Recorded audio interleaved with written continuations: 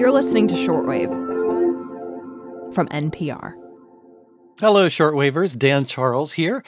And I am joined by Julia Simon, an independent journalist in California. Julia, welcome. Thanks, Dan. I saw that you took a trip to Hawaii recently, but not for the beaches. No, it wasn't for the beaches. It was for the sun and the wind in a very different way. Explain. Okay. Basically, if you know me, you know that I nerd out on utility regulation. It's not everybody's favorite topic, but I promise you it is very exciting. So you went to Hawaii to look at power plants. I got to ask you, why did you have to go to Hawaii for this? It's really about the people behind the power plants.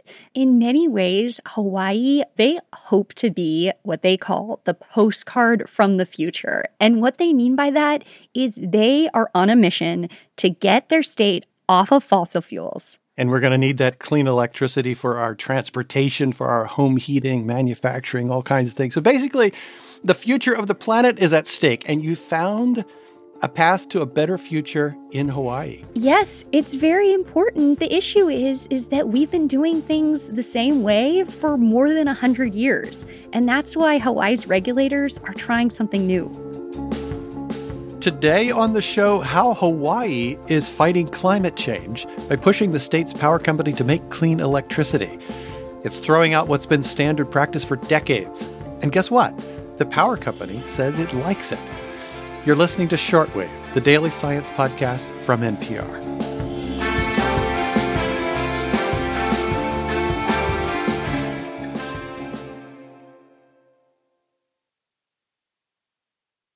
So, Julia, I remember back when the Biden administration first came into office, it promised to cut the country's greenhouse emissions in half within 10 years.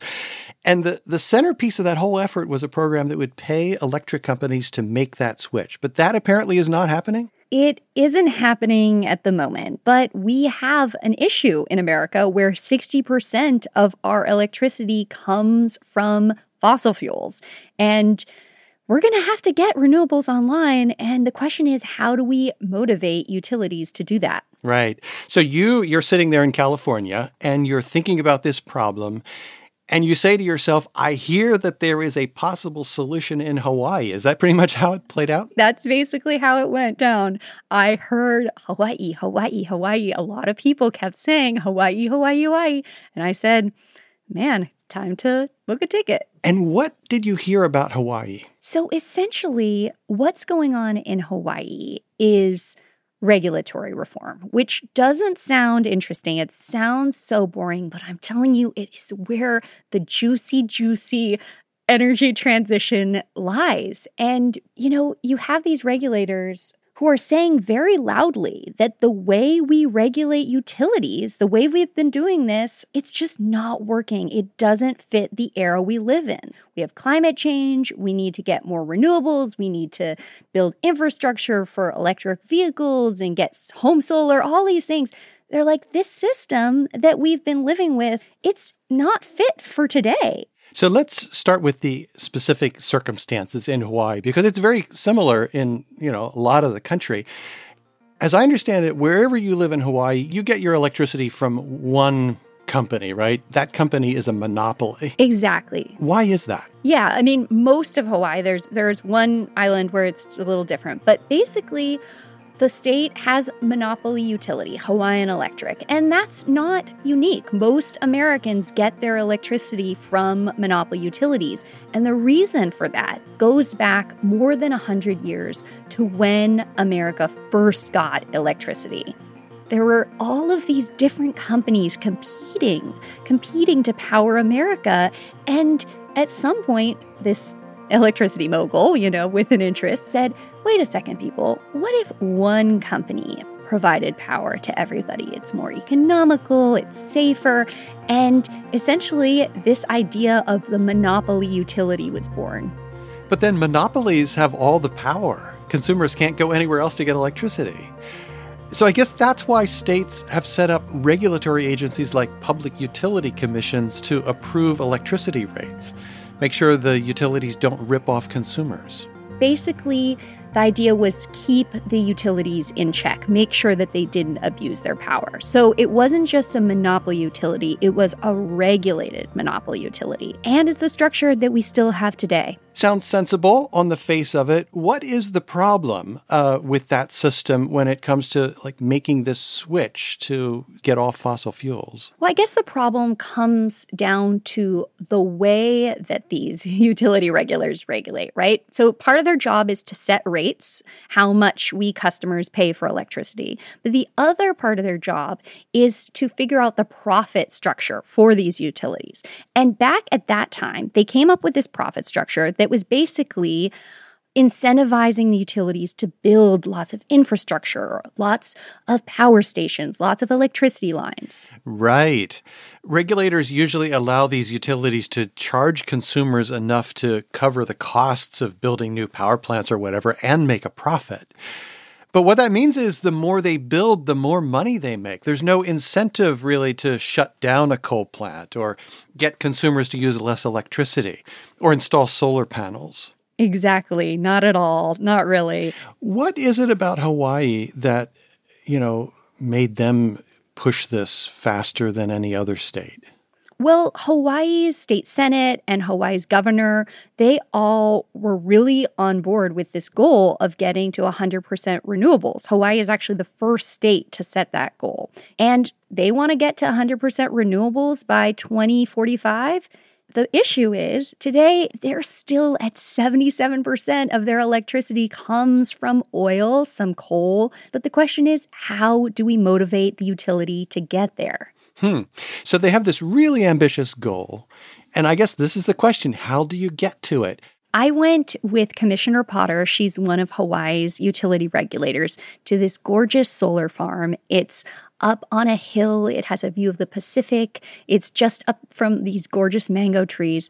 And essentially, this solar farm was built by a solar company, not the utility, right? The problem was that it took about a decade to get the solar farm connected to the grid, to get it up and running. So the utility was kind of dragging its feet on this? Exactly. That's what the solar company told me.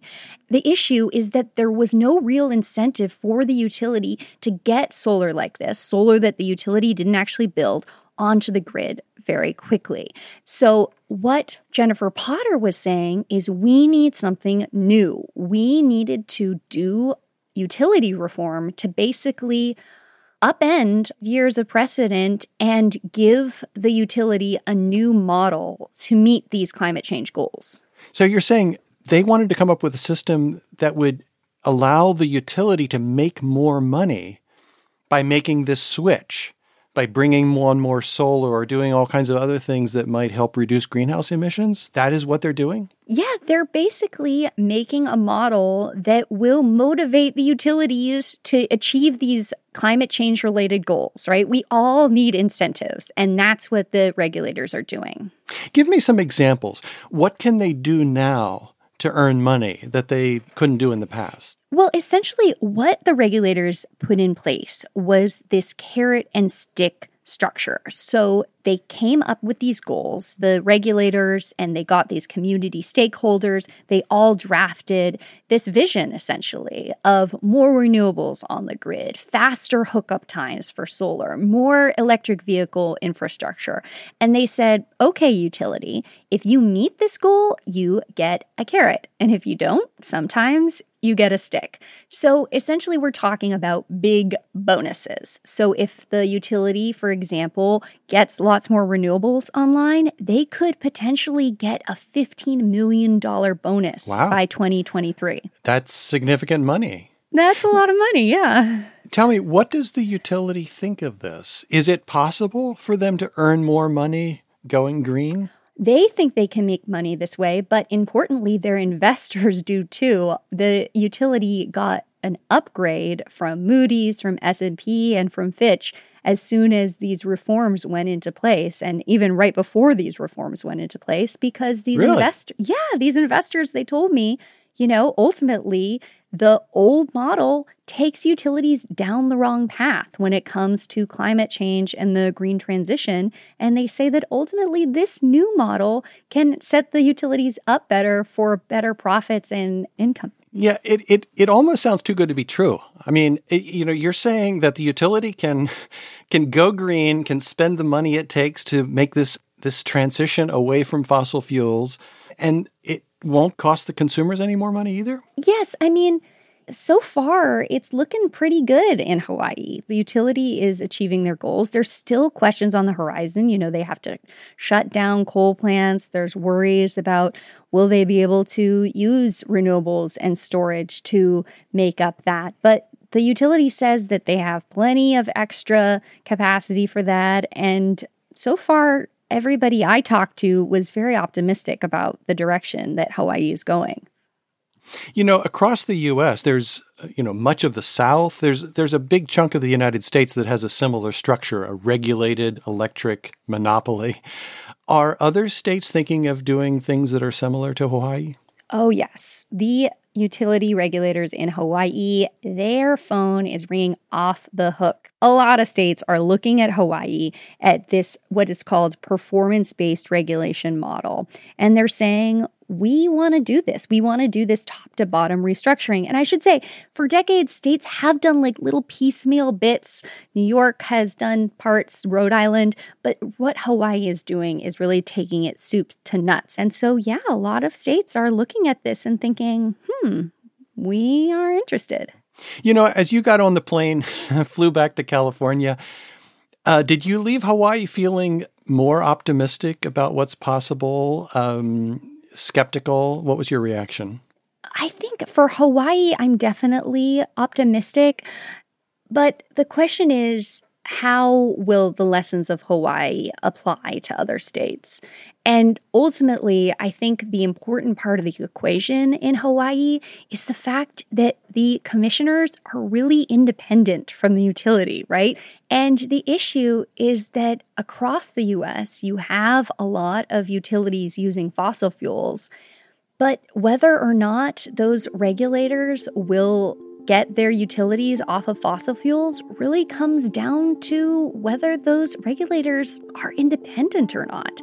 You have a lot of regulatory capture, which is pretty much another word for corruption.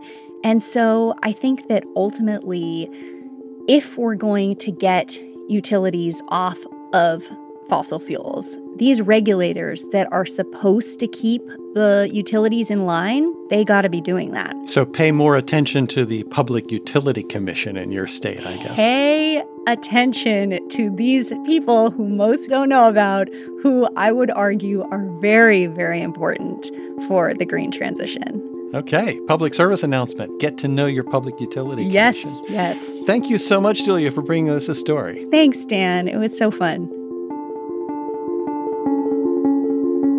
This episode was produced by Thomas Lu, edited by Giselle Grayson and Stephanie O'Neill, and fact-checked by Indy Cara. The audio engineer for this episode was Gilly Moon. I'm Dan Charles, and you've been listening to Shortwave, the daily science podcast from NPR.